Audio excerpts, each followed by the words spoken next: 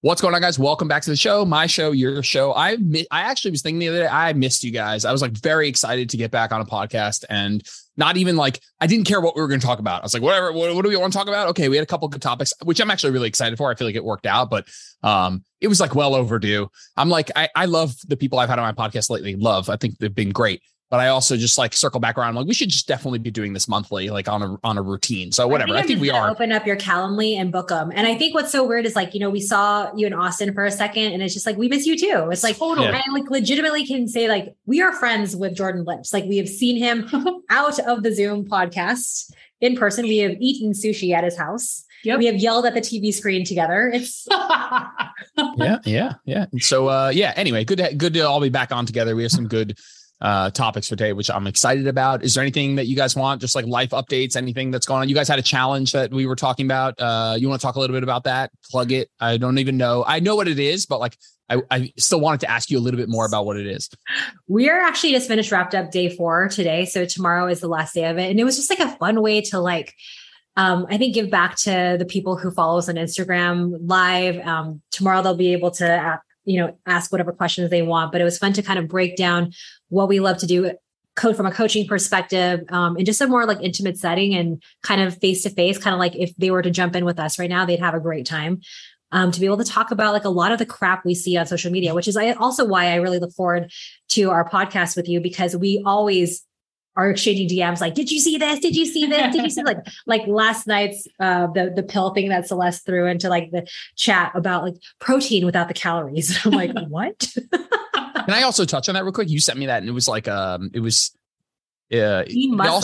they also just like chose, there's like, listen, obviously when you're marketing, you're doing things intentionally. And so there was like a protein without the calories and naturally, natural in the pill form. And then there was a lady doing like what looked like a yogi, like very deep squat, like hip opening drill, like clearly not somebody who's like a legit resistance training, because this is not marketed towards anybody who has any understanding of resistance training. Because if you do, then you would know this is bullshit.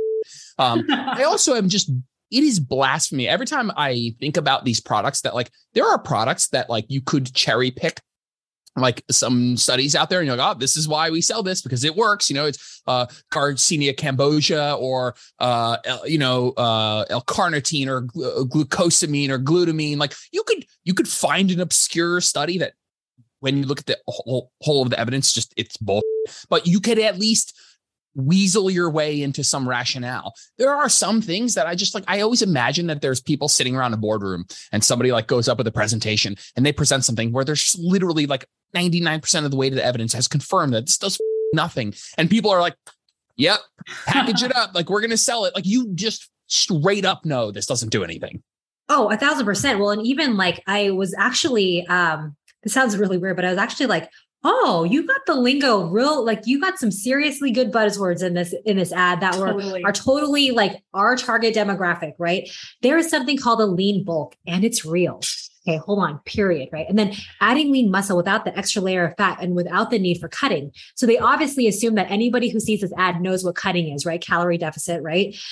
But not with the protein powders most of us use, which are blah, blah, blah, blah. You can't even hit. But then my favorite is like, perfect amino, which just plays to everybody who like wants to be perfect. Right. Mm-hmm. And then it's like the 8 essential amino acids optimized for 99% utilization, asterisk.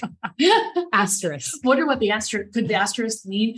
This claim is not supported by the FDA. Disclaimer. Exactly. Disclaimer, there's actually 9 essential amino acids. And so we left out whichever one was the most expensive. But at the same time, I could see why like the people who follow us would be like, oh my gosh. Oh, protein without the calories. And it helps me get a lean bulk. Not only can I get more muscle and no cutting involved. I mean, and then like their background is all like serene, like, calm, very calm, not rusty weights. Yeah. It's very calm in tone. Yeah, totally. 100%. Lean muscle. Because lean muscle is also not a thing. Did you Google tone the other day? Is that what you were doing? Oh my gosh. Can you believe that? I feel so like freaking Oxford Dictionary just totally like kicked us in the nuts. I mean, they got to keep up. And so, it's been now added as an actual word. I mean, not that I don't know when this was like added to the dictionary in this way, but it was interesting to see. I guess it's still a real word. Like, I don't like everyone knows what you mean. It's just unfortunate that it's it still has like just a marketing stigma and background. And the thing that bugged me the most was like when they used it in a sentence, they were like, push-ups will tone your abs. I'm like, yeah. True, but you read it in the dictionary, so. Yeah. I don't know if you guys have ever read not emotional intelligence, motivational interviewing. Oh my God. And motivational interviewing, if you're a coach listening, is the single greatest book you could ever read. Don't read anatomy first. Don't read physiology first. Go read emotional interviewing. It's the greatest book you'll ever read. But it's just about like structuring conversations with clients to affect behavior change. It's a brilliant book. But they realize that the general book, like the original motivational interviewing, generally is really good. But if they could apply it to different fields, that you could get those fields to read the book more. So there's like a emotional interviewing for fitness. There's like emotional interviewing for this other topics. And so there's one that's health and fitness. And I almost want to tell people, don't get that one, because it's just like I don't know when the book was written, but it's like Sally had 2 apples. It's not even up to speed. It's not even up to date enough to demonize blood sugar. It's already worse than that. It's like demonizes stuff that was like demonized in like the 70s and 80s. And I'm just like, it's just like so cringy. I'm like, probably don't even buy that one, because it's just going to bother the hell out of you or confuse you. But yeah. I don't know how I got on that tangent. Well, no, we're just talking about like language and Oxford dictionaries and like things that they feel like, oh, if it's published in a book, then it's got to be true, right? But to also prove how Oxford Dictionary is super toxic, look up the word obese. Oh, it's super shamey. Like I was actually really, really pissed off at the dictionary entry for it. Like it's like, I mean, no wonder why we have the biases. Reaction to that word. Yeah. That, it's just, it's almost like it's. Well, I'll read it for you. It's, I don't know, maybe I'm not looking at the same thing you were. It says, look under similar. Okay. So like if you Google the word obese, and then, obviously Google takes us directly to definitions from Oxford Languages, which is my automatic default setting. So like look up similar and just read similar. Oh, geez. Hold on. First of all, the word is gross. I guess grossly fat. That the technical word of gross meaning a lot. But technically that's like I get it. Like grossly fat just means a lot of fat technically, but not really. You're saying, similar. But even the sentence says a hugely obese young man. Isn't totally obese like redundant too? Seriously. Totally. Yep. That's totally true. But read the words, even the ones that are kind of highlighted. Yeah. Fat, overweight, corpulent, gross, stout, fleshy. Oh, Jesus. Rubbery. Well, roly-poly, beer-bellied, paunchy. Oh, I didn't click the down arrow. Oh my God. Oh, yeah. Oh, no. Right? Like, doesn't it? I mean, then you wonder why. And then, so the word bulky is also similar to obese. So no wonder why everyone thinks that like getting bulky is. Yeah. And bloated. Yeah. That's another one. Yeah. Oh, fat phobia is real for sure. Totally. Yeah. That's poor. But I mean, I'm not even, it doesn't even, I won't lose sleep over this just out of a low standard that I'm holding. Like I just have a low, I don't believe that they're going to do their like utmost to be as like PC and helpful as possible. They're not worried about this. Like I'm not. Yeah. Arguably, I'm not surprised, at least Urban Dictionary is real straightforward about how everything is. Like this word is really awful. This is what it means. Mm-hmm. You ever look up like not that you would do this, but you and I have had that funny. I don't know if you sent me this of like the C word, and like in America, it's like the worst word you could ever say. But I think you sent it to me, and it was like some guy talking about it's like getting like a Starbucks or something. He's like, "Have a good day," and then it's just like how many ways you could use that in a non-negative way. I just was dying. All Australian people kill me. The fact that that's such like a mainstay of their vocabulary is unbelievable. I know, like James Smith PT, every single time he has like a video, I'm like, I like it, and then I'm like, oh. Yeah. It's interesting how words have become bad. I mean, that's an interesting thought of it's just a sound, you know what I mean? That we just like have decided to associate that's like cringy, and it like has, I wonder what's the most like cringe word that it like elicits the most cringe response. I don't even want to say them on here. This was like a verbal podcast. I'm Googling it. I would say that, probably the C word, like that we just talked about. Like it definitely, there's definitely a reaction when I hear someone use it, just because it's so. I Googled it. Anything like I ever hear, especially here. I mean, it used to be that. I mean, the F-bomb used to be that way when I was a wee lad. Yeah. I'm going to say, if you're listening to the podcast and you want to like turn the volume down for a second, but I need to read out the top 12. I'm going to read out the top 12. Yeah, I Googled it. Yeah. Number one is just, if you're not down, just turn the volume. Sorry, I apologize. It's happening. Number one is squirt. Number two is moist. Number 3 is squelch. Then secrete, panties, defecate, flaccid, yeast, chunk, orifice, coagulate, crevice. I'm dead. Oh, and ointment. Yeah, ointment's pretty bad. Yeah. That's hysterical. That's hilarious. Are you serious? Like masticate didn't even make the list? Masticate's pretty bad too. Yeah, that's I remember when I first heard that word, I was like, it just means chewing. Yeah. We could have simplified this by like 6 letters. We're good. Yeah. Oh man. You're definitely of the same vein that my husband is. He goes, they're just words, you guys. They're just words. And we decided that they are offensive or they mean this and they mean that, but literally they're just sounds. Yeah. Yeah. I'm on board with there being a societal structure, and that I can understand there are bad words. I just find it funny, like when it was decided that this would be like when did somebody cringe at this word first? Who sat around and was like, let's go with lean and toned. Just kidding. Yeah, I can totally. Yeah. All right, let's kick off today's chat. I think you guys would do a better job at opening up that discussion, just because this was something that was brought up, I think, on your page, maybe a post that you had or something. This idea of, and you guys do a better job, but this idea of just like tracking being triggering, that's going to be like one of our main discussions today.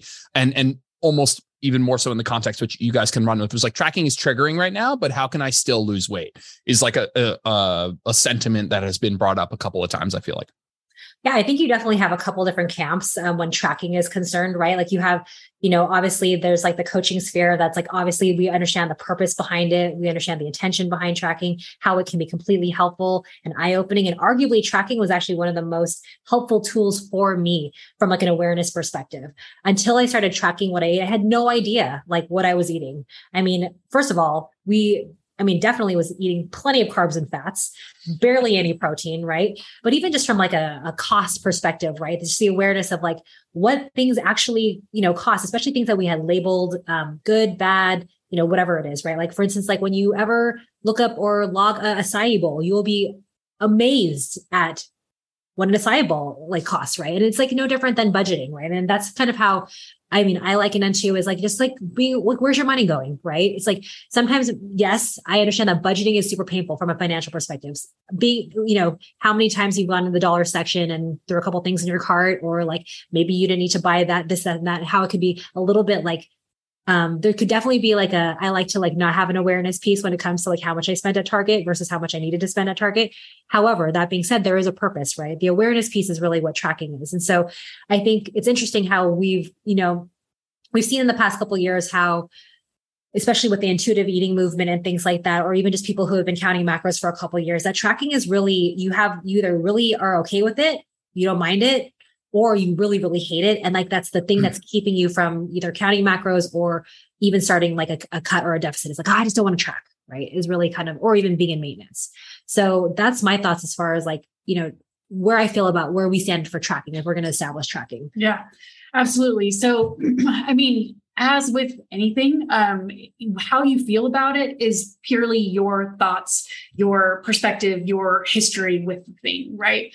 Your perspective on the thing is how you're going to feel about the thing. Macros is just a tool, and you can, like any other tool, like budgeting, like you said, or any other practice, you can do it.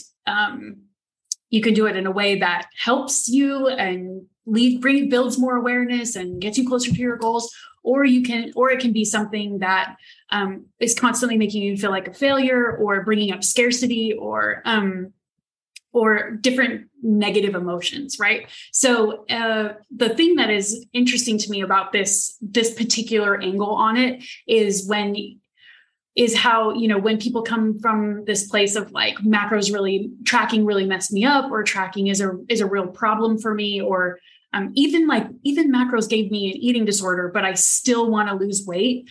I think that is really interesting that you're not faulting your preoccupation with losing weight. You're faulting the tool by which people get closer to that goal. Right. So my question, I guess, around that would be like, what are your thoughts and feelings about it? Why is it such a problem? Getting curious about it instead of, nobody has to count macros. Nobody has to use it. But in my experience with women, there's so many, there's so little awareness about our emotions and how to support ourselves in negative emotion. And a default reaction to our negative emotions is just, well, I got to lose weight. That's going to fix it. I got to lose weight. That's going to fix it. And that's really the piece that I feel like is worth getting really, really curious about. I mean, as well as your feelings about tracking. But when women are just reasoning from their emotions, that's not going to be a good thing. I like Nat said, tracking was a huge awareness tool for me. And it really showed me very clearly that, in the beginning, if I wasn't tracking, my assumption was that I screwed up, that I ate too much, that I made poor choices, whereas tracking has actually showed me how much I was shorting myself, consistently. And then, before macros, I think I had sort of like many all or nothing phases where it's like I go to Cheesecake Factory and eat, my brothers called me hollow leg, like I can eat a lot, but then the next day I'd be like, oh, I really should be good today. And good in my book was not eating very much. So that would be the question I have for women that still want to lose weight but have an issue with tracking. It's just like, let's get curious about it. Let's get curious about these negative emotions and beliefs and thoughts that you have about your body, yourself, and tracking. Yeah. The curious thing it's funny. I posted about like my journey in therapy the last 2 years, but that like, be curious. Like I always laugh at my therapist because like sometimes I don't even need her to be there. Like I'll just say something and I'm like, yeah, I should probably be curious about that. I'm just starting to be more curious about like my thoughts and my feelings and my actions, and how I feel about them. And so that's like, I agree with you 100%. I almost think that I was going to say that that's pretty lofty for most people to do, but I think that's where I have a lot of thoughts here. My initial thought was that I don't want to be the kind of person who's like, okay, someone says, hey, tracking's not right for me, or it didn't work for me, or it me up. And my knee jerk, and I'll challenge this, but my knee jerk is that probably the way you were doing it and the way you were taught how to do it and the way that it was brought into your life, probably not the best. There's probably, it's likely that person, when I ask them how they were doing it, is not the way I would want them to do it. And that's all I'll say. I'm not saying that the way I would want them to do it with certain tactics changed would fix it, but I think that on the spectrum of more and less likely to cause potentially negative obsessive tendencies, that when most people are like, yeah, tracking really messed me up, and you ask them what they mean by tracking, it's usually something that I wouldn't recommend most people do. It was, let's say, tracking all the macros with a very tight window without the knowledge and education of how unimportant it is to be so precise. And if you're off a little bit here and off a little bit there within these certain circumstances, it's all going to be fine. And to without guidance in terms of how to manage social events and how to handle scenarios that are harder to track. I mean, just plugging, get your macros from a calculator and like going off and beginning and thinking you're going to track everything on a food scale and everything's going to be, it's not how it works. Like you're going to need to, tracking is 9 times out of 10. If this person's like, man, tracking really messed me up, I'm like, yeah, you were doing it in a way that I'm not surprised kind of messed you up, or I'm less surprised messed you up than if you were doing XYZ, maybe 5 to 7 things slightly differently to make this a more flexible experience. And so I don't want to be the, you up because you did it wrong, but it's very likely that there's a more flexible version of what you're talking about that is at least out there as a possibility. Not as suggesting that that's something you have to go try, but 9 times out of 10, if I ask somebody, hey, what was it like for you? Both from a mindset in terms of how you were educated by the person you were working with, or you weren't working with someone at all, plus the methods you were doing, this with, and the lack of, like people talk about flexible dieting. It's not just if it fits your macros. Like there's an underlying flexibility from a mindset perspective that needs to come along with this. I have clients now that are like, really like they have no problem tracking every single macro, but they can't go out to eat, or they can't have a thing that their friend made. And it's like, we can tackle those things. We can make that a non-stressful experience. And so part of my knee jerk was like, I don't want to be like, you're doing it wrong, but my guess is there's a better way, a less likely way, a more flexible way that would be at least better compared to what you were doing. And I'll stop this monologue in a second. But the second thing I just want to start by saying is like weight loss. We'll talk about other contexts, but weight loss as a context is not intuitive. Like it is I'm not going to be all like genetics and this, but like our food environment from today, plus our genetics from today, if you combine them with just intuition, we're all going to be obese. I mean, just like we are genetically predisposed, we are, to capitalize on food whenever it's available. We love yummy food. It gives us a dopamine response. Like, well, my point is it's not intuitive. So if we're going to talk about intuitive eating and stuff, is entirely separate from weight loss. And no matter what you do, if you want to lose fat, you want to lose weight, whatever, you're going to have to do something different. You're going to have to do something intentionally, something, even if you think like, oh, it's unintentional. I just started doing this and this a little bit more. Those things were intentional, maybe not so directly focused on fat loss, but you're going to have to do something other than just fly by the seat of your pants. And I'm not saying that means you should go and lose fat. My point is, are these people who are like, hey, tracking really is a problem for me? Is every rule, principle, plate meal composition template, educational practice, like, are all of those triggering for you? Are there other things that are not triggering for you?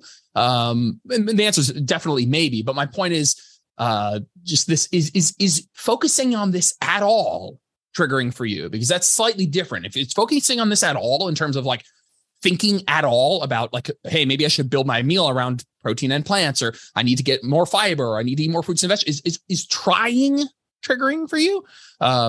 Is thinking about your nutrition and not just eating what you enjoy in that moment, is that triggering? Or is like, what is exactly triggering? So yeah, that's the end of my speech. I'll throw it to you guys. No, I think I love it. We're heading down this like trail, like this whole thing. I mean, I have to like, maybe even as I'm sitting here, I have to maybe like even rethink my statements about it too, because, I think what the three of us are getting at is like, it really comes down to your self-awareness, right? With anything, right? And just like how, you can, did you learn anything from tracking while you were tracking in order to be able to step away from tracking to be able to lose weight without it, right? Like, anything from a hammer, hammer, we've talked about this analogy before, like a hammer can either build something or it can break something down or destroy it, but you're not going to get mad at the guy at Home Depot who sold it to you, right? And it's just, it's still a tool. But I was actually thinking about other tools that maybe aren't, tracking my food maybe was helpful for me. But like, for instance, let's talk about planners for a second. Okay. Planners have this like mysticism that they're going to keep you more organized and on top of things. I'm actually paralyzed by planners. Planners are super overwhelming for me. Like every time I buy one, every single year with the intention to be more organized or have a calendar or whatever, I never fill it out. Even the stickers in the beginning stress me out, right? I'm like, well, what if I like have a week where I don't use the stickers? Is it going to be a less effective week than the ones I use the stickers? And so I think like I could say that technically planners are triggering for me and they're not helpful for me. Or maybe do I need to change the way I think about a planner? Maybe a planner doesn't have to have every second of my day lined out, even though it does have like every 15 or 30 minute, increments. But at the same time, like I have a schedule for my hair clients I can use. That's technically a planner, right? I use Google Calendar in my phone, also a planner. But it's like the way that I think about a paper planner, the way it should be, is probably what's paralyzing me more than it is the actual planner. Does that make sense? And I think that's kind of to your point, Jordan and Heidi, about like, sure, you could hurt yourself with a tool emotionally, but it really comes down to self-awareness. It's like, what do I believe about the planner? What do I believe about tracking? What about both of those things is triggering? In what context? And do I have any self-awareness to think that like the fact that I'm paralyzed to put it into pen, or maybe use like, if I use like a 1-point ballpoint pen and the next time I use a 0.5 pen and the ink and the colors look differently, or the way that I write look differently in the planner, it makes it a less perfect planner and the stickers don't align right. Like that's not really what the planner was designed for, right? Who created it wasn't meant to give me a complex about what pen I use, right? But that's my own thinking about the planner, not the planner itself. So I should really examine what it is about that process for myself that makes me stressed out than it is about the actual thing, if that makes sense. Like what does the planner help you do? It helps you be organized. Now, right. In your example, you actually don't have a problem with the organization standpoint. It's something about the planner that's bringing up, and not to go too deep, but maybe there's like old poor experiences with keeping a planner. And it's just like not like the medium. Maybe it's a handwritten thing, gives you anxiety or just like doesn't work. But I think you are realizing that by the looking at other things you do, that it's not being organized that you need to work on. Like it could be, and I want to just tangent this to fat loss. Like it could be that being organized and or having a to-do list or being shackled by a schedule. Like a lot of people don't do well with that. And so it would make sense that if they're struggling with the idea of organization in general, that a tool to become more organized would be not good. And so it's the same with people who are like not in a good place at all to make sacrifices for fat loss, who are then saying, okay, well, here's this tool to help me lose fat, that this isn't working for me. But it's like, yeah, it's actually the bigger picture right now that is not working for you, which is the sacrifice and trade-offs that would be required to make to lose fat, or your ideas about fat loss, or your ideas about restriction, or your ideas about your body. Like, thus the tool that's trying to help you do those is not working, and thus building a negative connotation. So if you were the kind of person who, like, there are those people who are like, just do really well, that the idea of having a schedule is drives anxiety. And so, okay, I'm not surprised that person who has a planner is like, man, planners suck. Like, yeah, you're right. Planner gives me anxiety. No, the idea of having a schedule and being shackled gives you anxiety. You'd rather be more intuitive. And so there's a bit of like correlate there. You are clearly not the person who's like worried about the organization standpoint. This medium just might not be right for you, or how you're thinking about that medium is holding you back from making the most of that medium potentially. Well, and I think, it kind of lends itself into like the next part of our conversation, as far as like, tracking is triggering. It's like, I think I totally realize why planners are triggering for me. It's because remember when we were kids and they were called day timers or day runners, right? I'm totally dating myself. You don't like running. I get it. Got it. Perfect. You what? You don't like running. I got it. Yeah. Running's triggering for me too. I think my belief that it actually is a judgment of my day. Like how did my day go, or what did I put in there that means, like, did I accomplish something that day that was worthwhile, or did I not? Did I fill my time with worthwhile things? Did I waste my time? Was it a good use of time? Like, these are all things that are like triggering for me, right? It's traumatic. It's a judgment against myself, right? And no wonder why you might not like tracking might be a reason, because when you look at the foods you ate, you judge yourself by them. Totally. Right? Like, if you have to log a donut, you're paralyzed by it because that's not what a air quote healthy person would be eating, or somebody who's on a diet would eating, and a donut is bad, or whatever it is that you make it mean, might be literally like a diary of all your mistakes, right? So maybe this is partially why tracking is triggering for you. So why don't we look at that versus the actual act of it? I don't know. Just some thoughts. Thank you for this therapy session, you guys. I really appreciate it. Now I know why I don't ever have to buy another planner again. Well, it is. I mean, there's so many. Any situation has the potential to be triggering. Any situation has the potential to create trauma for someone when it overwhelms their brain. So maybe for you, as you look at MyFitnessPal and you see every time you add something, you see your calories tick down, and that totally stresses you out and brings up the feeling of like, not enough, food scarcity. I mean, one time we were coaching a client, it turns out she had a ton of trauma from her childhood about not having enough food. And hoarded food as a kid and stuff. So some of these, to your point, when you were like, not to go too deep, but sometimes there are some real wounds that are driving some of these beliefs that seem totally real and totally normal to us, because it's the water we swim in, and we don't realize how those like kind of self-limiting beliefs or thought errors or mental distortions are sabotaging the progress we want to make. And shame is such a triggering emotion, and it is so omnipresent for women and their bodies that it really is something worth educating yourself about. Because again, if you have, which everybody has trauma, the question is whether or not how much awareness you have over that, how well you know your story, how well you can support yourself in negative emotion. Because when we're talking about the difficulty of getting from one goal to the next goal, there's going to be tons of negative emotion involved in there. And sometimes the symptoms of like losing weight, for example, are triggering in and of themselves, just the physical sensations that you're going to experience, let alone, perfectionism is a function of shame. And we see that kind of all or nothing thinking and those kinds of things in dieting and in this health and fitness arena, because so many people are using changing their body as a way to compensate for low self-esteem or these different deficiencies that we perceive that we have. Right. And if you believe that tracking helps you, it prevents you from losing weight, and losing weight is where you have a self-esteem building block on it, or a value judgment based on how much weight you can gain or lose, it would mean that tracking is what is keeping you from doing that. Mm-hmm. And like, and to your point, earlier, you were like, losing weight is not intuitive. It really isn't, even on a physiological level with the body fat set point. And it's interesting, addressing IE for just a minute, intuitive eating, like we've thought this for years. We actually had a prior business partner leave the business to pursue intuitive eating. And I have a ton of respect for it. Like it's great, particularly if you have like some healing that you need to do, but it is, to your, like you said, pointedly not for fat loss. Although sometimes the skills that you learn in that process could potentially lend itself to fat loss. If you're like, for example, if you're emotionally eating and that's causing you to gain weight, IE addresses some of those, how to build awareness and a skill set around those things. We read intuitive eating and we're like, we don't disagree with really any of this, particularly because we come from a standpoint of like, nobody has to lose weight.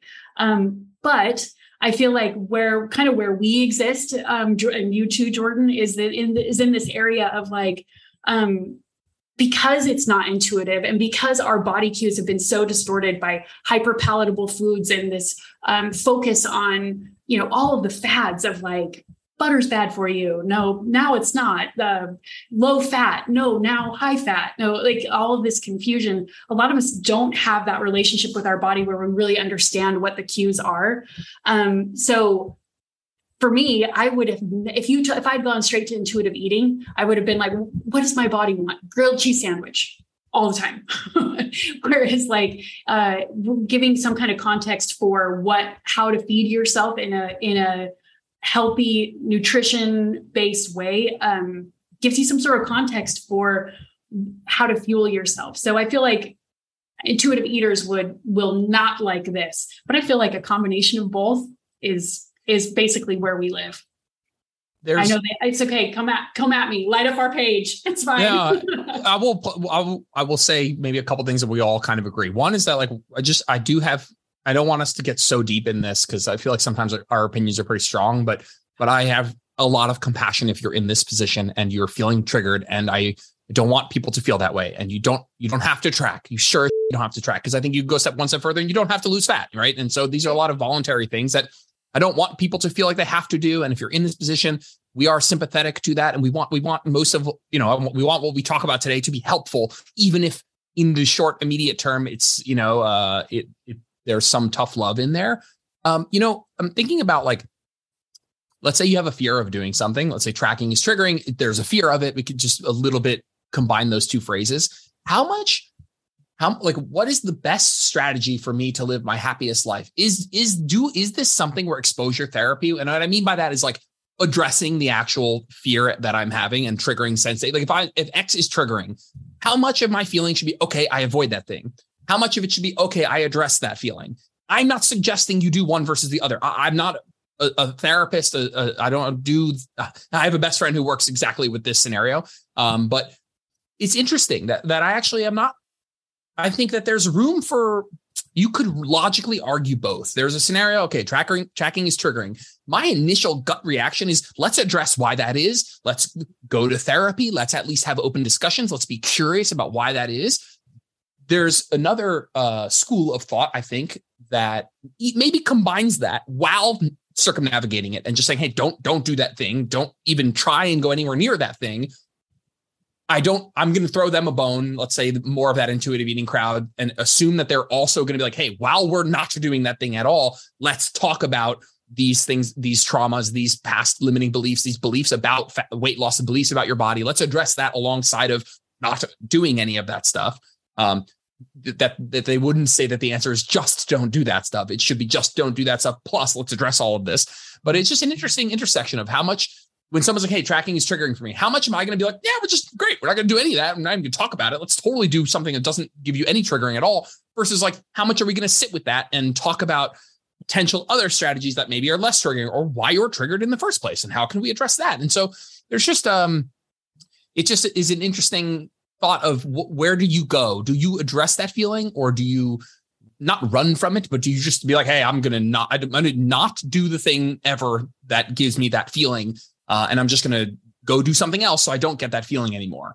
It's just curious. I think that I'm not qualified to analyze somebody to make that choice, but I just think that there's room for both, and you should be at the very least really curious as to like, why is tracking triggering, and is tracking is triggering, and I'm just going to run from all quantification and all of that stuff and see if I can do intuitive eating. Like, is that the best thing to just go ahead and do? Or should we sit with this? I mean, I think it's pretty complicated. I mean, of course. And I think even as we're sitting here having this conversation, of course, I'm thinking of a million ways like, oh, I hope, this person doesn't feel bad hearing this and this and this. And obviously people we're very layered, complicated humans, right? And I think you could arguably the same thing with the scale, right? How many times have we heard people who like don't want to step on the scale? They don't, it's hard for them to, it causes, emotional distress. It is triggering for them as well. And the same thing, it's like, you don't ever have to weigh yourself, right? Just same thing. Like, you don't ever have to pursue weight loss. You don't ever have to track. Like, you don't actually have to do any of these things. But if there is a desire for a result that these tools help with, for instance, like, it's kind of like when and I know you probably get this a lot, Jordan, like, oh, every time I use that machine, I hurt myself, right? Like at the gym. Like every time I try to do this, like I always get hurt. Or every time like I try to like do this movement, I get hurt. And it's like, instead of just avoiding the movement, I mean, you could give them 16 other movements, obviously, injuries and things like that aside, but like just like a normal human being who's trying to lift weights, you could give them alternate movements to achieve things. Or we could also figure out like, well, what is it about your movement pattern that is making, your body compromised in this? Like, how are we not using this tool correctly? Or how are we hurting ourselves with a dumbbell? Maybe we're going too heavy. Maybe we're, and even just the self-awareness piece that I believe this whole weight loss / fitness journey is really about comes down to like wanting to feel better in your skin, period. Right? In whatever context it is, whether it's weight loss or muscle growth or activity or cardiovascular health or whatever it is. It's like, it all comes down to self-awareness. And how many things are we avoiding because we don't want to figure out the self-awareness piece, right? I think that's a lot. And there are like 3 of us are a little bit in a different space where like, we like the self-awareness piece because we like figuring out what's wrong with us, and also just from like a compassion standpoint, like, hey, like it could literally be that tracking is triggering because you saw your mom doing it. Yeah. I mean, who knows, right? There's lots of unearthed things that like can bring to the table. But I mean, all this to say, like, the end result is to feel good, right? So let's figure out like what we can do to do that. Well, absolutely. And getting curious about it is how you understand your story. And understanding your story it means you understand yourself and the wounds you have, the patterns you have, the triggers you have. And the object of the game is to learn a skill set to support yourself in negative emotion. Because if you can't tolerate negative emotion, you won't be able to tolerate positive emotion. Because your threshold for experiencing those 2 things are the same. The capacity is the same. So when you avoid the thing, and obviously when you're ready, right? When you want to make a change, or when you feel like you're ready to get curious about these things, fear grows when you avoid the thing. And I feel like, just to address the intuitive eating thing. I mean, a lot of their exercises are about body awareness and your thinking and your history and your story and all of that. And they do a beautiful job of it, but they also don't have the corner on the market on any of those skills. They didn't invent those skills. They just interpret them specifically for dieting in your body. So there's a lot of things you can learn from it. Just like any other modality, right? But yeah, I feel like learning to support yourself in negative emotion, if you know you're triggered by something, learning how to break that down into baby steps and supporting yourself along the way could be a skill that benefits you in multiple areas of your life. Because, like if you have scarcity, for example, around food, and that's why tracking is triggering for you, you probably have scarcity around love or, these in other areas of your life. So making these little baby steps and learning to support yourself and understand yourself is how you become a more confident person from the inside out. I was trying to start a sentence with, is tracking triggering because blank? And so it's kind of like, let's get to the root of why this is triggering. And I came up with some answers that I feel two different ways about. And in one category, we have questions like, is it triggering because of a past trauma that you grew up with, maybe just the way you saw your parents acting, or, things that happened to you as a child? Is tracking triggering because it brings up some self-love, body image, body dysmorphia issues, some obsessiveness with being lean, like a need to some sort of conditional love, which both of those are a lot of times the case, but it's tracking might be bringing that up, but it's just because that's your preferred method for fat loss right now. But it's really the pursuit of being smaller, the obsessiveness with the external, like that stuff, that's really what's triggering. Because if I was like, hey, you're not going to track at all, you're going to just eat low carb. I bet that the first time you can't have bread, it's also triggering. And so that to me would be a lot of, hey, we need to make some form of a distinction between the tool and the pursuit generally of being smaller and where that comes from. Because chances are, if you've tracked, and tracking and keto for most people are going to be equally triggering. Potentially, we both sit here and argue that there's at least a percentage of people that keto is going to be way more triggering for. And then I wrote a bunch of other ones that I just don't know if it sounds like I'll just say it. I won't give a big preface here. Is tracking triggering because going out to eat gives you anxiety because you can't be perfect? My response would be, great. We have tools so that you can do that more easily. It's literally how you guys started your page. We have tools to fix that. Awesome. Yeah. Is tracking triggering because you think you can't have certain foods? Great. We have education and support to help you realize that that's not the case. You totally can. Is tracking triggering because it shines light on the connection between action and results that was previously, there was a veil there. And now you're like, wow, this is like a direct correlation between what I've been doing and the outcome I've been getting. Is that triggering? Is tracking triggering because you were counting all the macros to the gram with no flexibility, but maybe calories and protein with ranges would have been a process that provided you flexibility, and all of a sudden there's a better bang for your buck there? Is tracking triggering, or is it not fun? Is tracking triggering, or do you just wish it was easier than this? Is tracking triggering, or are you mad that it looks easier for other people? Is tracking triggering, or are you the only one in your house doing this and you feel weird?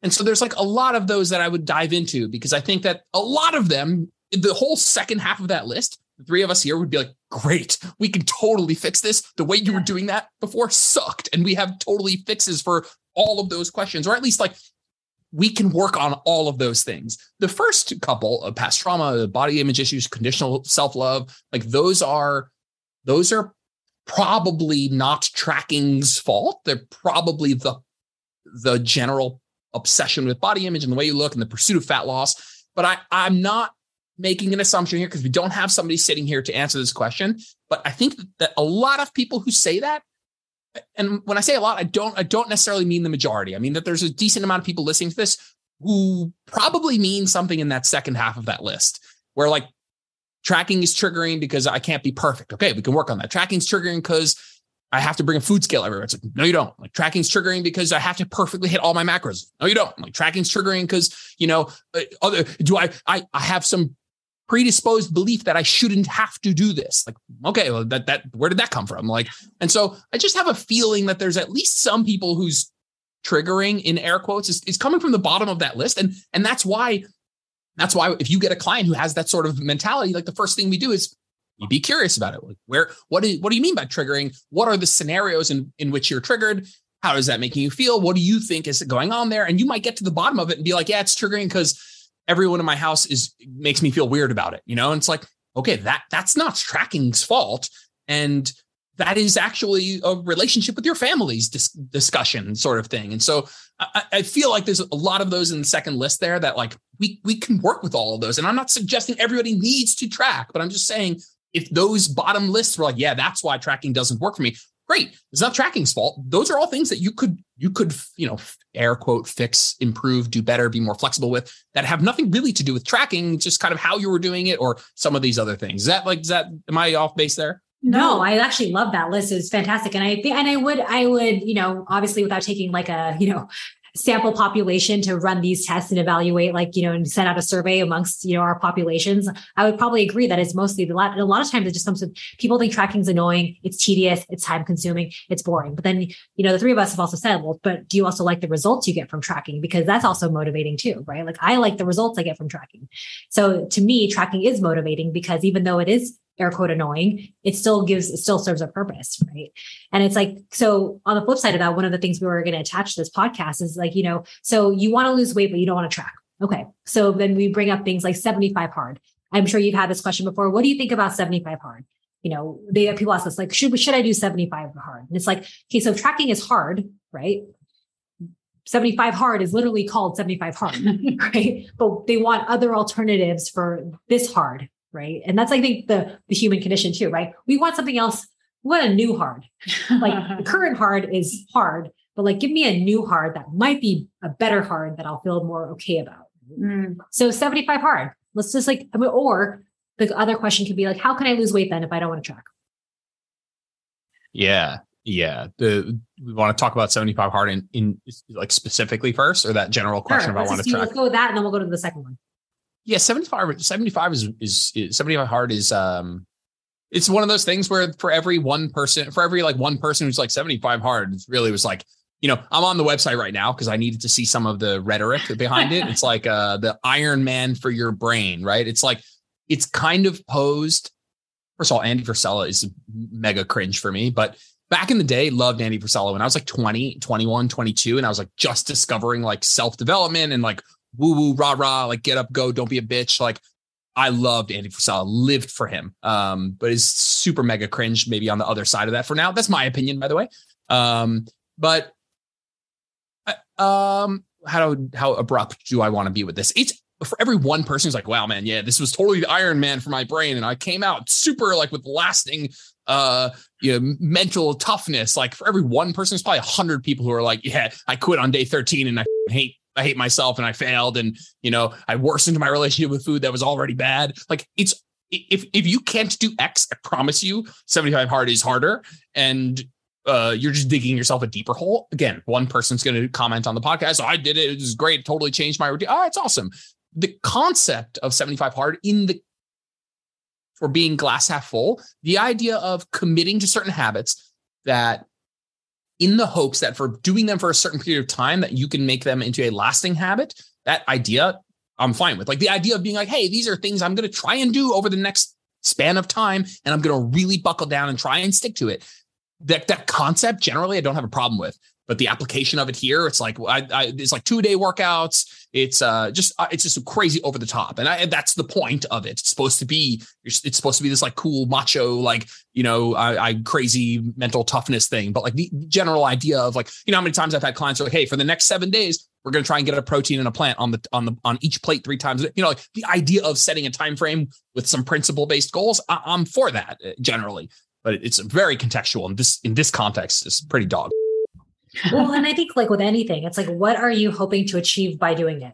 Right? Like it's always the intention behind everything that we do, right? Because there are people who just do it because all their friends are doing it and it seems kind of fun. And I think that like, depending on this is the other thing too, depending on which lists you look at, right? I mean, I obviously assume that the main creator has his own, but if you even Google 75 hard, there's like 17,000 different variations of it. And like, it's not like we disagree with it, right? It's like drink a gallon of water. Okay. That's great.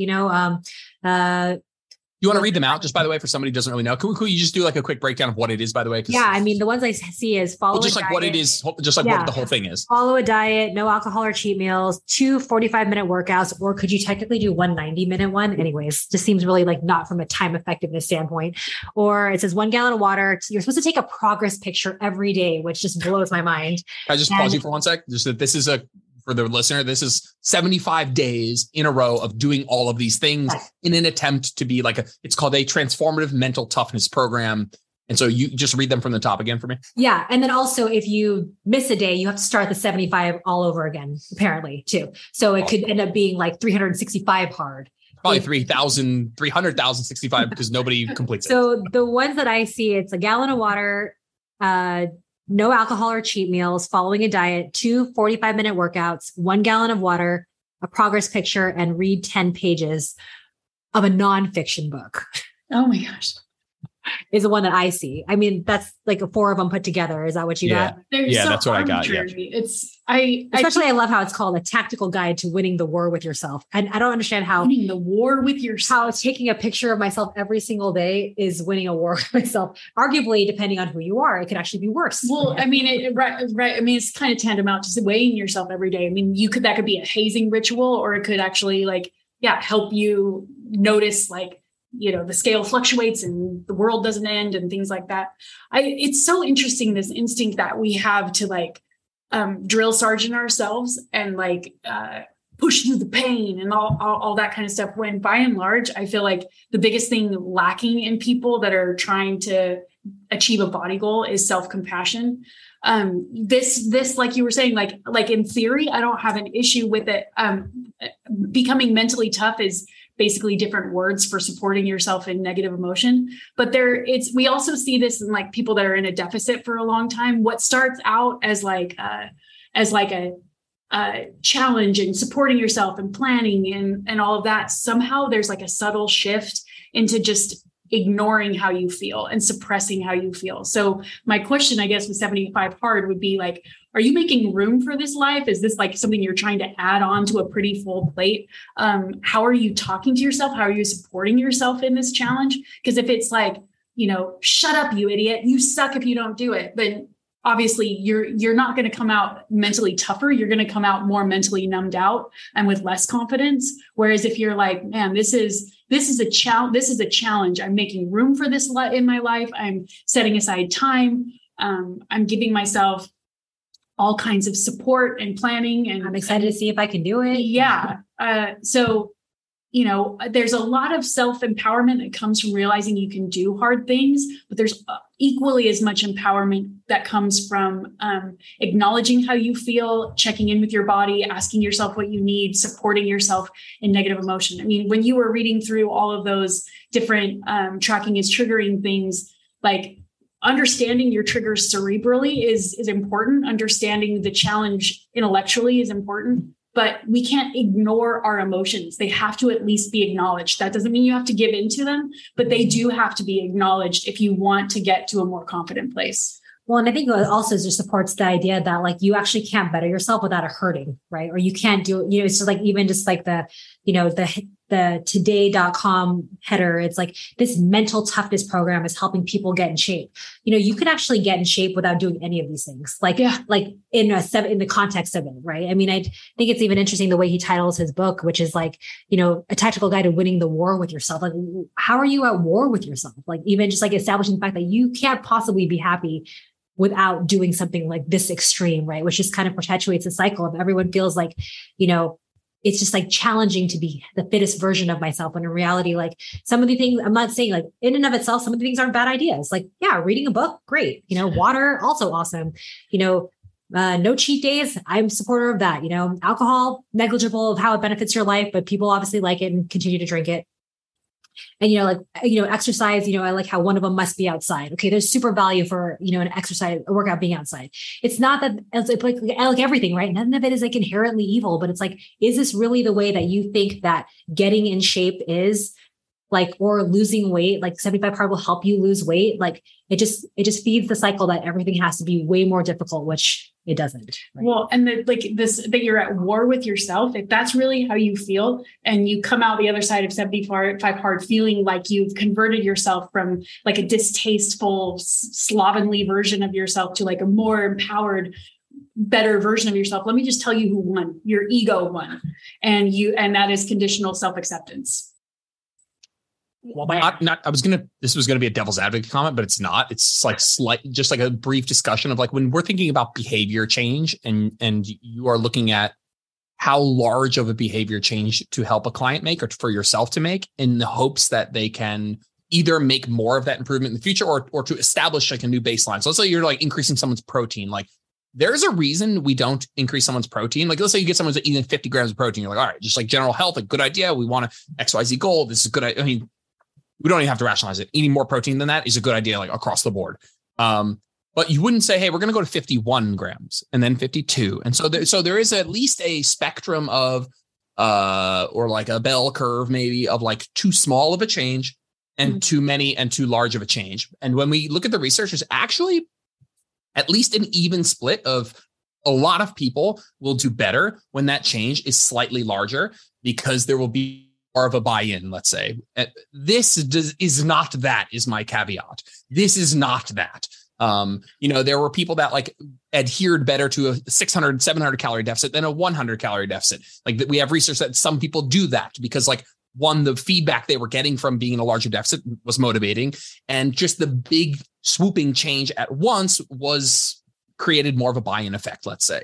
This is not that, though. This is like making it out to be like a war with yourself, very consequential. If you miss one thing one day, you start over. And so this is not that. This is on the other end of that bell curve, on the downswing here, where this is just too much, probably has more downsides than upsides. But my point is that this Andy and the 75 part, they just don't care about that. They don't care if they kill 1,000 to get 10 people to post on their page that have done an amazing transformation that say this really did change my life. And so, that's just not their concern. If you have, it's like if you have 1 million followers, like these people who have like a lot of followers get people who post on their page, like just like a ton of like really good stuff. Oh my God, this is so great. And like for every 10 of those, there's one person who's like, this me up. When in reality, the ratio is flipped. It's just, they're not telling you that it's them up. Yeah. And so, you're like, oh my God, your program, that your 12-week, 1,200 calorie program is so great. Look how much weight I lost. For every one person who says that, there's 10 people who are like, they got up by it, didn't comment on it. And so I don't know if we got off the tangent of like deciding that this is what's best for you other than tracking. I also have plenty more time if we want to go for a bit. But do we want to kind of circle back to the idea of what I'm in the position of, I want to lose weight, but I've decided that tracking is not right for me? Yeah, let's go for it. I mean, I think people are curious, even from people who don't mind tracking, are like, wait, is there a way outside of tracking that I can do this? Right. This is sort of like, this is what we used to talk about kind of at the beginning of macros. It's like any diet can help you lose weight if it creates a calorie deficit. If you go, or you go from not exercising to exercising or whatever, these little changes, anything that's going to create a calorie deficit will help you lose weight. But I guess our perspective is, and yours too, is why not make that process intentional and see, again, from by and large as women, like reasoning, making reasons for not, again, as a general statement about women, we're not super in tune with our bodies in general. So if we're going to reason from our emotions, how much we think we deserve or feel like we should, what's going to help us lose weight, like that's really easy to lose perspective on real quick, especially even if you are creating a calorie deficit because of the symptoms that come with dieting. So anything you can do to make it more scientific and, have some sort of like tracking system in place. That's my perspective. How do you guys handle a client who doesn't want to track? So you have a client who's like, hey, I don't want to track. I want to lose weight. I'm here to lose weight, but I will not track. Like very practically, what's the structure of the conversation look like? I'm happy to take that, but I want to hear you guys. And that's something like I'm thinking like very practically. Someone's like, all right, guys, talk about it. I want to lose weight. Tracking's not right for me. I've decided that previously, and trying to have that discussion right now. Because obviously I think there's room for like exploring that, but let's say we're not exploring that right now. What's that discussion sound like?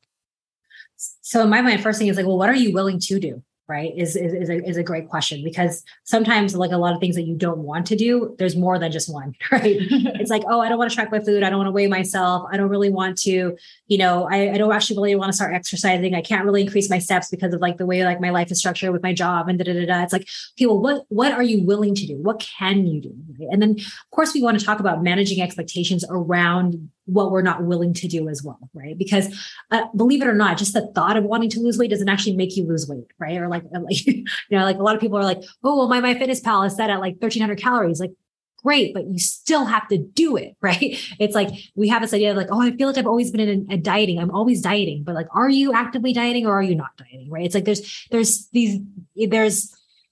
but the bummer is people want guaranteed results for work they're not willing to do. Okay. This is just, it's human nature, right? We want to do as little as possible, but still get what we want.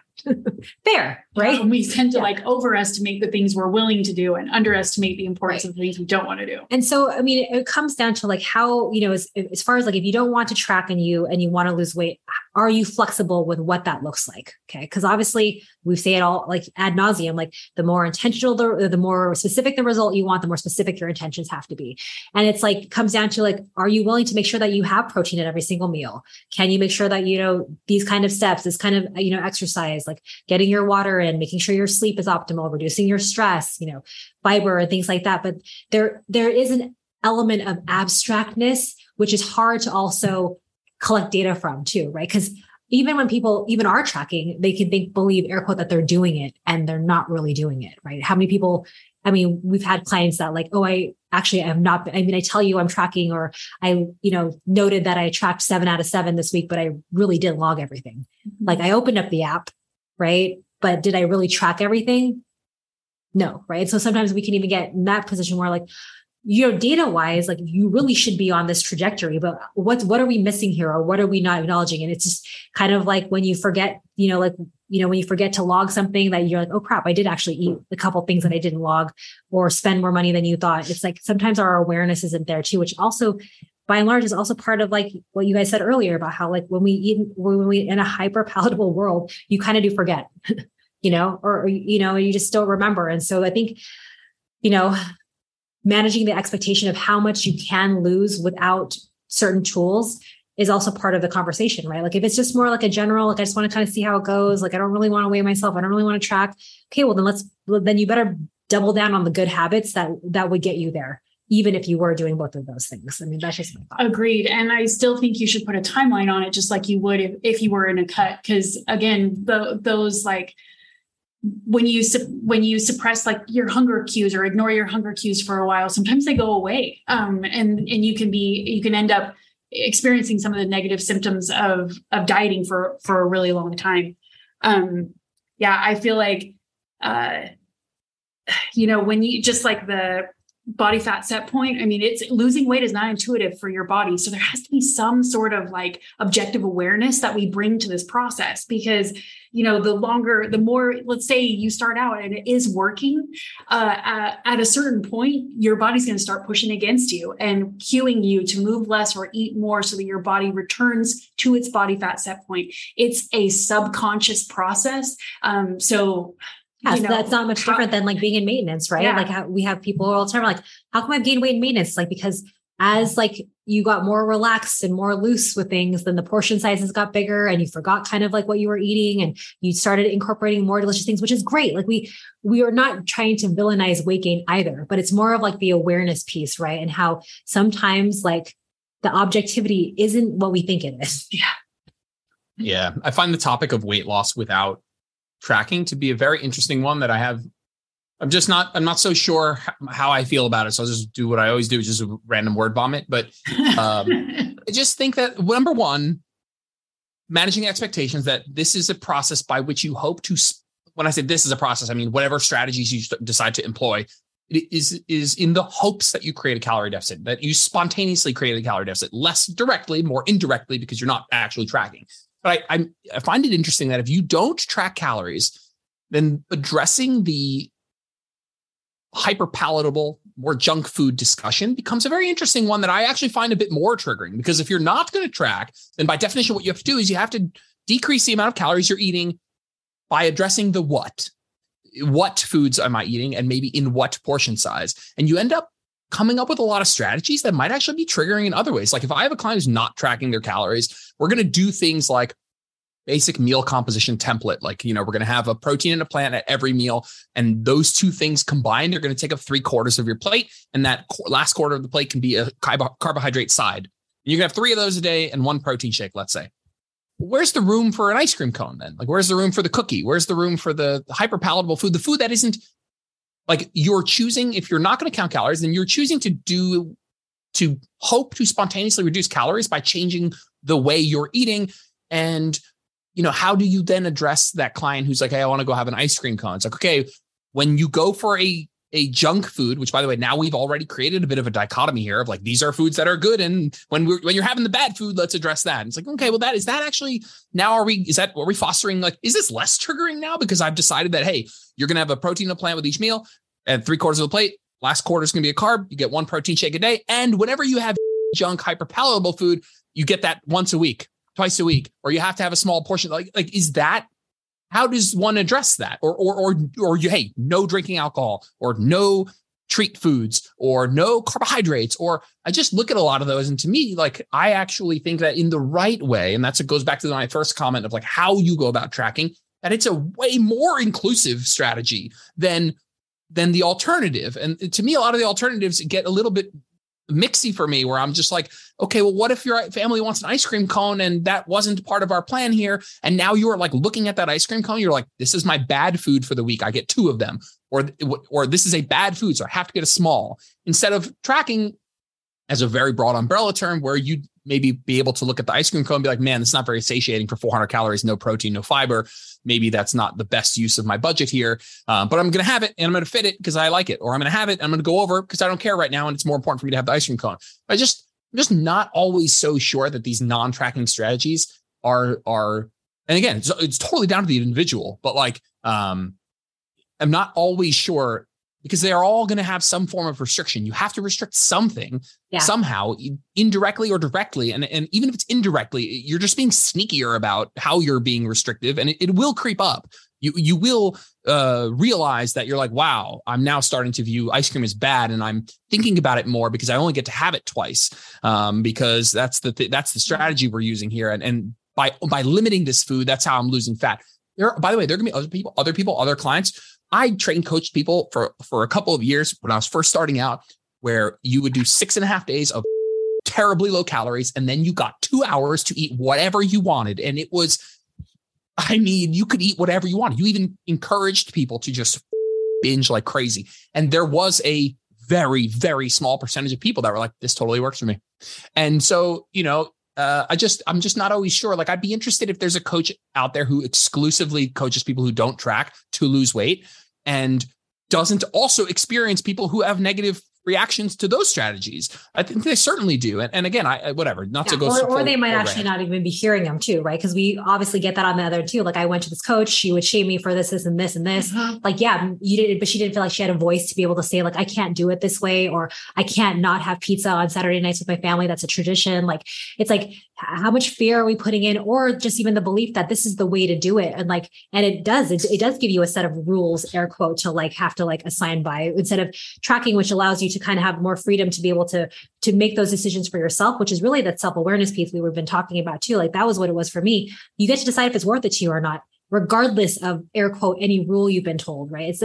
I have a girl at my work, I love her so much, but it's either Whole30, paleo, gluten-free, she's done them all, right? And in the very beginning, like, it's really good, it's working really great. Like, the first couple days, because anytime you're cutting out something and you're adding more nutrient dense food and greens and things like that, it's gonna show up. Okay, so I mean, there's no denying that part of, like, when you pay attention, things usually work a little bit better, right? But none of us can pay attention at that kind of intensity for long, and then all of a sudden it's like, and then she misses bread. And then she, things like that, or like, the weekend comes along and stuff like that. And it's like, instead of beating yourself up or thinking that nothing ever works for you, it ends up giving you more narratives. And then when she goes to another one, it's like, well, I couldn't eat this on that one, but they say I can eat that on this one. So is it going to really work for me? Because these two are conflicting, and none of them have to do with tracking at all. They're all like kind of free range diets, right? Which I think Whole30 and paleo kind of are. Like, as long as you're eating within these parameters, it should work for you. Think about it. Well, think of what you said. It's, hey, the draw is you can eat as much as you want. It's like intermittent fasting. You can eat whatever you want, but we have to restrict somewhere.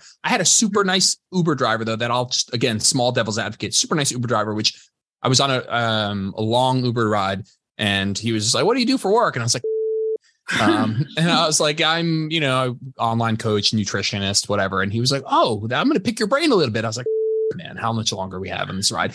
And he lost 80 pounds. And the way he did it was like, hey, I just really started eating more fruits and vegetables, more protein.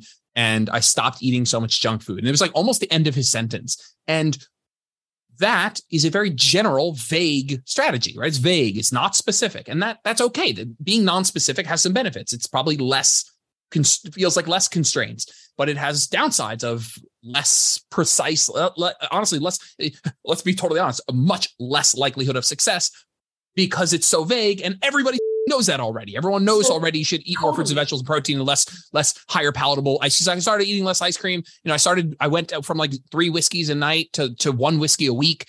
And I'm like, this is so amazing that you did this. But there's probably 10 other people, millions of people who know that this is how you could improve your nutrition and probably indirectly lose weight.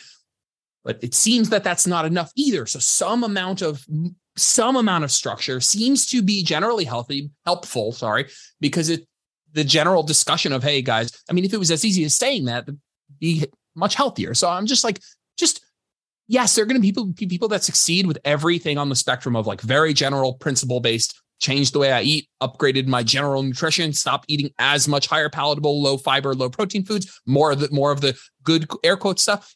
And people on the other end of the spectrum that track every macro to the gram, everything on a food scale, and they feel amazing mentally and they're totally fine with it. And everywhere in between, and just not going to please every single person. But just to share my thought, I think of all of these things like Whole30, intermittent fasting, these ad libitum diets that are meant to that spontaneously create a caloric reduction through a principle, not eat this, don't eat after this. Those to me are more triggering. I find the inclusive nature of tracking of like, man, I got 300 calories left. I don't need to place a moral judgment on what I do with them. And I could have an ice cream sandwich from Trader Joe's is crack cocaine. And I feel, I just don't think twice about it. Now, I don't want, it's just like it's easy for you to say. We're not going to talk about that content. I just don't even want to go that route. But yeah, I think it can go both ways. I want to be fair. I think that it can go both ways, but I certainly don't think unequivocally the person who's like, or the people who shout on Instagram, they're like, tracking's triggering. Like, you're a moron. Like, that is not true for everybody, for sure. And your alternative, like if you're like tracking is triggering, but then you're like your ex-colleague who says tracking's triggering and weight loss might be triggering in general, and we're going to go totally another direction. Cool. If you're like, hey, tracking's triggering, don't do that, do this instead. Probably your thing is going to be just as triggering or potentially as triggering or less triggering, but less likely to be beneficial as well. And so we have to weigh the pros and cons of these strategies. And so I'm always like this. If there was a non-triggering at all strategy that worked really great, I promise we'd all be doing it. I totally agree. I feel like, for me, tracking is like kind of like checking your answers in the back of your math book, like to see if the more objective we can make the process, the more it's going to show you the subjectivity that you apply to these things, your opinions and perceptions that you put on these foods or processes or yourself or your body. Like how many clients have you had who feel like they're not losing weight? I mean, I have this client who's lost over 50 pounds. It's taken her probably a year and a half. And one of the questions on our biofeedback tracker is your subjective perception of your body composition change. The whole thing, she only selected feeling leaner 3 times in a year and a half. The rest of the time it was bloated, more, no change was the most common answer. Right. And so that like, we're not that great at assessing ourselves objectively. And that goes for our bodies, that goes for food. And one of the best parts of being curious and growing your self-awareness is when you realize you were wrong about your shitty self-limiting beliefs, right?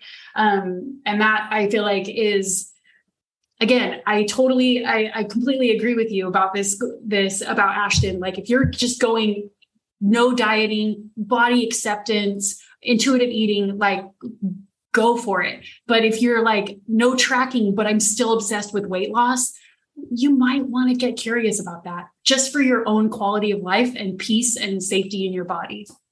Yeah. Is tracking triggering or is fat loss triggering? Is tracking triggering or is your body not being good enough? Yeah, my deep obsession. Or that you constantly feel like you just can't do it right. I mean, that to me is triggering, right? It's totally. The reason why, like 100%. Half the times, like you always feel like a failure. That is pretty triggering. And then if you tie them all together, right? It's the same thing with your Uber driver. It's like, so now when he has fast food, if he ever does again, is he going to believe that he's a failure or heaven, or I'm moving in the wrong direction again, where I had this really great, profound weight loss. And now when I make this decision again, I can't trust myself at McDonald's anymore. It's like, is that really true? Right? Was it really McDonald's, or was it that was a time in your life where you didn't have any faith in anything that you could do it? So this was the best move for you, was to cut this out, right? We all know, like when people, hypothetically, if you're like eat as little as possible and exercise a ton, you should be able to lose weight. Okay. To a certain point. Right. But we all know that it's like, how many people go the whole day and are like, I barely ate anything, but you ate something, but then you ate as little as possible, but it could still be like 2,000 calories or 3,000 calories. Right. And then